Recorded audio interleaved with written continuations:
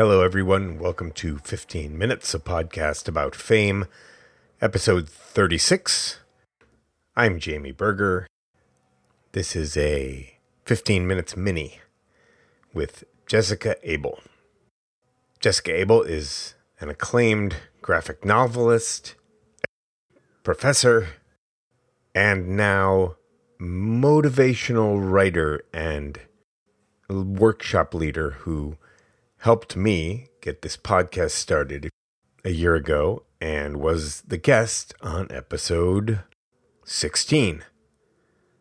She has a new book out that is based on the Creative Focus workshop that really helped me get this started after a few years of procrastinating last May. I took her workshop leading right up to episode 1. And her new book is called Growing Gills: How to Find Creative Focus When You're Drowning in Your Daily Life. It is chock full of stuff that will help you get shit done. One concept that was really fundamental to my beginning the podcast, besides her overall no bullshit way of addressing getting stuff done and accepting that we are all flawed and only capable of doing so much that she suggests. But one thing that really helped me a great deal was her defining and addressing the concept of idea debt. This piling up of unfinished creative ideas. I think most of you out there are nodding your heads for all the stories you've started or haven't finished, or screenplays you've begun, or scenes you've written or filmed and then not gone on. That over the years weigh you down so much it's really hard to start with something new or pick one thing to work on. And her Creative Focus workshop really helped a great deal with that. So check out Growing Gills. And to support that book, I asked her if she would come on and talk with me for a while, and she did. But we got into a very arcane discussion of self-publishing versus looking for a publisher that perhaps I'll use another time. For now, here is Jessica Abel reading from the introduction to her new book, Growing Gills.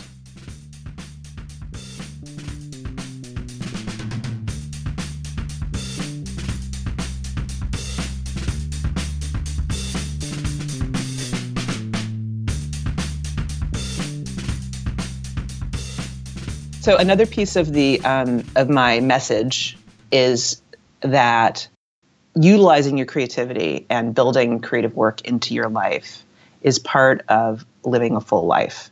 And I absolutely do not come down saying everybody's got to make this their full-time job.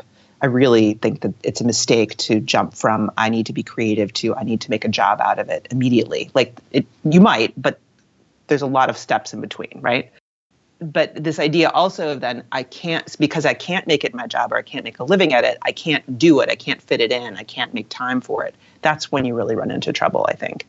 And I think people get really depressed and their lives get really screwed up because they're not respecting this part about themselves. So I'm going to read a little story from the introduction of the book, illustrating how this played out in my own life.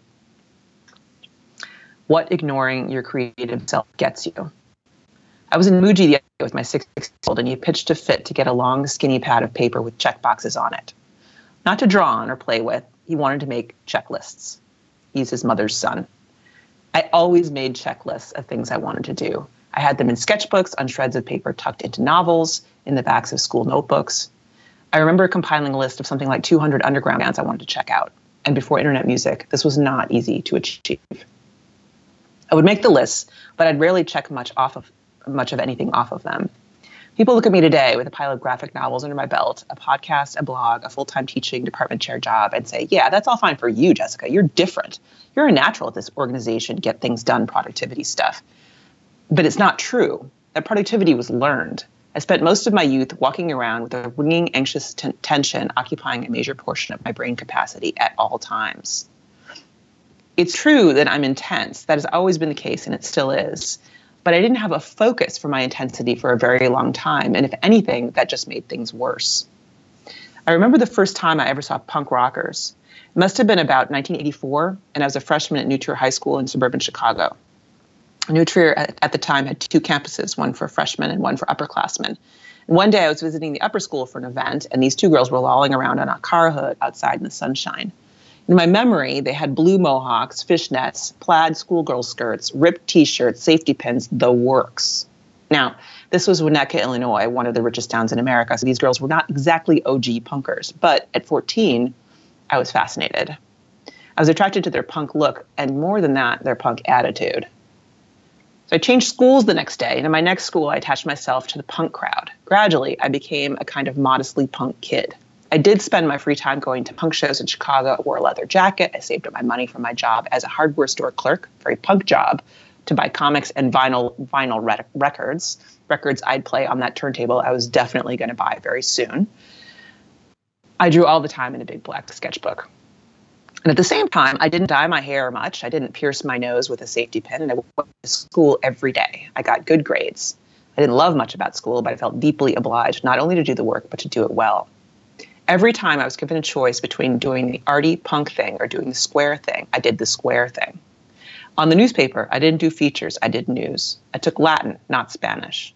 I never took an art class in high school. It never even occurred to me to take art. Art felt easy to me. It was fun.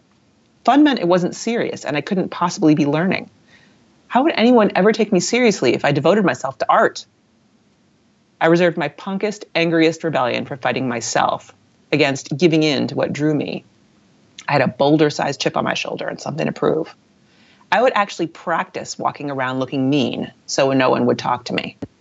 I'd walk into Mrs. Fields Cookies to buy an after-school snack wearing a Walkman, often turned off, and the darkest sunglasses I could find, just to be rude. I was angry. And when it came time to go to college, well, I picked a top 10 liberal arts school in small-town America. It was a great school, but culturally it was just about the worst fit you could imagine. I arrived dressed in a rock tee with rolled-up sleeves, giant hoop earrings, and bright red lipstick. Seemingly everyone else I saw as I made my way to my dorm room wore a heather gray collared t-shirts and pleated khaki shorts. From day one at my college, I was in a rage against everything about its dumpy Midwestern ways. Within about 3 months, I began the process of transferring. During this time, I got a letter from my father. My father typed his letters because his handwriting is so terrible, but it also did give his letters an air of distant command. He suggested that because I was so unhappy and was thinking of transferring, perhaps I should look at art school. What?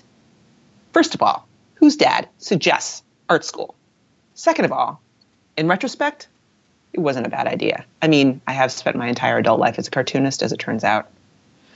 But my gut reaction at the time was fury. I was like, I'm fucking smart, Dad. I'm not going to fucking art school.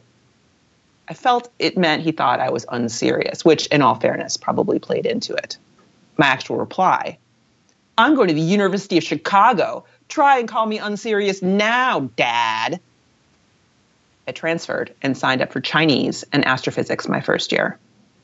Astrophysics was a giant anonymous lecture class. And by the way, it sounds cool, but it turns out to basically be physics. Chinese was 5 days a week at 8 a.m. At the end of my second quarter, my Chinese teacher pulled me into his office, and this was not a warm, caring guy, but he was concerned that as an East Asian studies major, I really could not afford to fail this class, which I was in the process of doing. And I told him, no, I was an English major. He was so impressed by my cojones for simply attempting to take Chinese that he gave me a C. It was as if I thought, by completely ignoring what made me happy and plunging into some of the hardest academic stuff I'd ever faced, I would finally, once and for all, prove something to myself and to the world.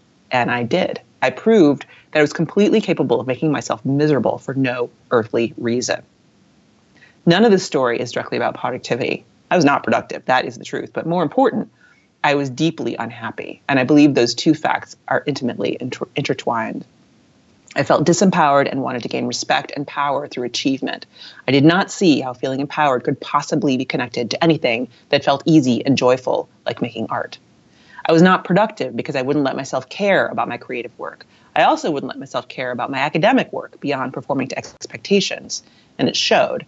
I tried to tamp down and ignore my creative impulses, which put me into a kind of zombie-like state of half living. It was a vicious cycle. I couldn't afford to look directly at my loves because they were tied tightly to my fears, so I didn't really look at anything and instead procrastinated like a champ. Procrastinating amped up the guilt and fears and made it even harder to focus on the work. And around we go again. As a junior in college, I had some dry cleaning to pick up that I let sit there for probably 6 months. I might never have gotten it. I don't remember. The dry cleaner was in my building. That is what living in a state of denial about what you truly care about will do to you. You got to live in a way you can live with. Amen to that.